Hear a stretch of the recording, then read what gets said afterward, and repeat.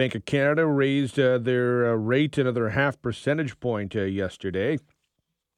On Wednesday, the central bank said the key interest rate will need to rise even further to clamp down on inflation. Since March, their rate has climbed from 2.25% to 3.75%. There we go. Now, I mention this only because we've been talking about inflation. We've been talking about the price of everything going up, grocery prices in particular. Affordability is on the mind of many right now, and affordability when it comes to food, but affordability when it comes to a lot of different things and in what is being asked of the average person. When you think of food, you think of grocery prices, absolutely, but you also think of tipping. And you often tip at a restaurant or a bar, but not always. And we're starting to hear more about tip-flation.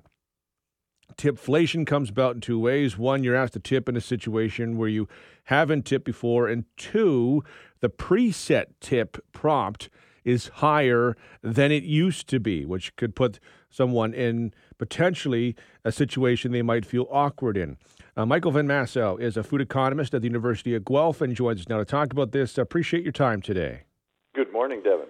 Tip-flation, how does it work?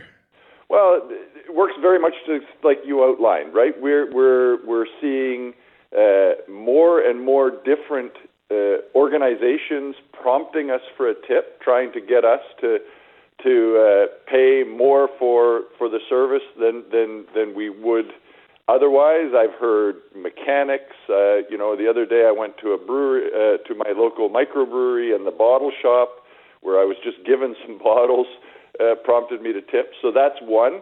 The other is, as you said, this increase in what we are being prompted to tip, while at the same time the check cost is going up. So we're paying a larger percentage on a larger check.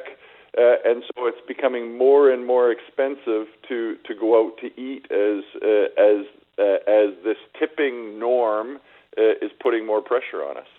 It does put some pressure, and it could make for some awkward moments. But also, for those who are putting some of these tip prompts in, I think you got to be a little bit careful. Everyone's, I think mindful of everything's going up. Some people have had a tough go of things, but a lot of the consumers, the customers haven't exactly been swimming on easy street either. Well, I agree with you 100%. I think during the pandemic, when restaurants were closed and we were just trying to help our local restaurant stay afloat, many of us maybe upped our tip to just in an effort to help out. And I think that's being taken for granted a little bit now, and people are saying, oh, well, it's tough. We're having trouble recruiting people. If we can prompt for bigger tips, it might help us. But in a time, as you said, with significant food inflation, there are also people who are choosing to eat out less, and this sort of prompt to tip more and more may actually backfire, that people will eat out a little less frequently.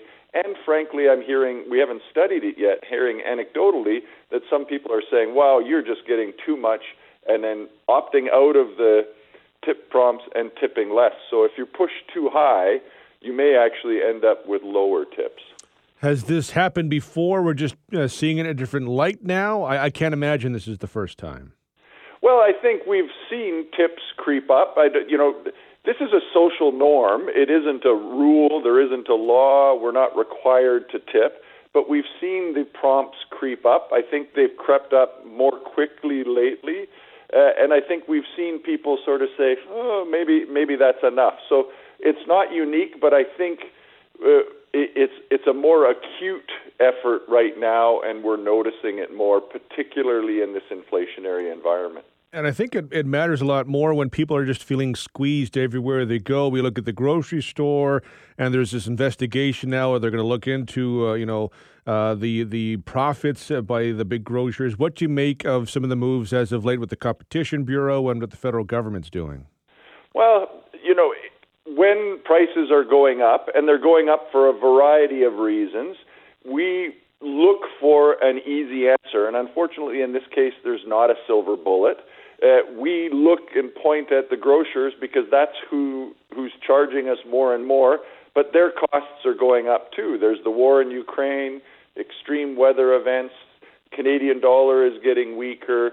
All of these factors are contributing to food price inflation, increased fuel costs, and so I'm not optimistic that the Competition Bureau is going to resolve anything, and frankly, I'm not sure they can resolve anything because the problems aren't at the retail level.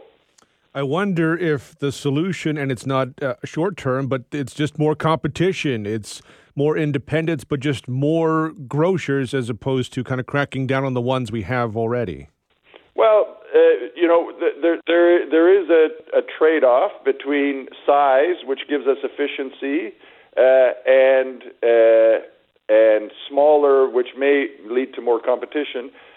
I'm not convinced, frankly, that we're suffering a whole lot in Canada because of this, that as consumers we're suffering a whole lot because of this concentration. I think that grocers put a lot of pressure on their suppliers and that there may be some sort of market power impacts there.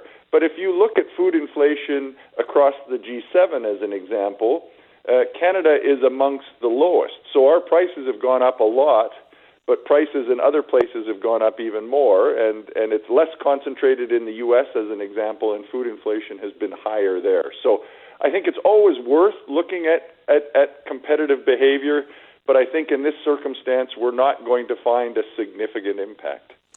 Because of that, I mean, with maybe taking the easy route for, politicians looking at, okay, this, if we then get to next June when the Competition Bureau is going to come back and they say, kind of outline what you just said there, what happens then when people throw up their hands and say, okay, well, what can we do with this industry in general, or just kind of get a better understanding of what goes into the price we pay at the grocery store?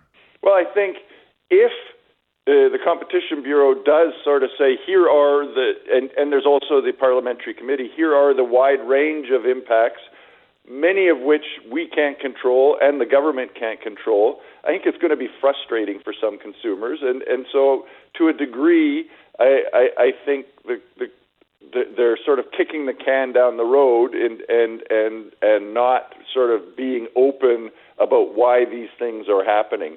Hopefully, as we get into the new year, I'm not optimistic in the next sort of 3 to 5 months, but hopefully then we maybe start seeing some of these pressures easing, and if prices are not going up as fast or maybe even coming down, we are a little less inclined to be upset when the Competition Bureau reports that they can't find anything.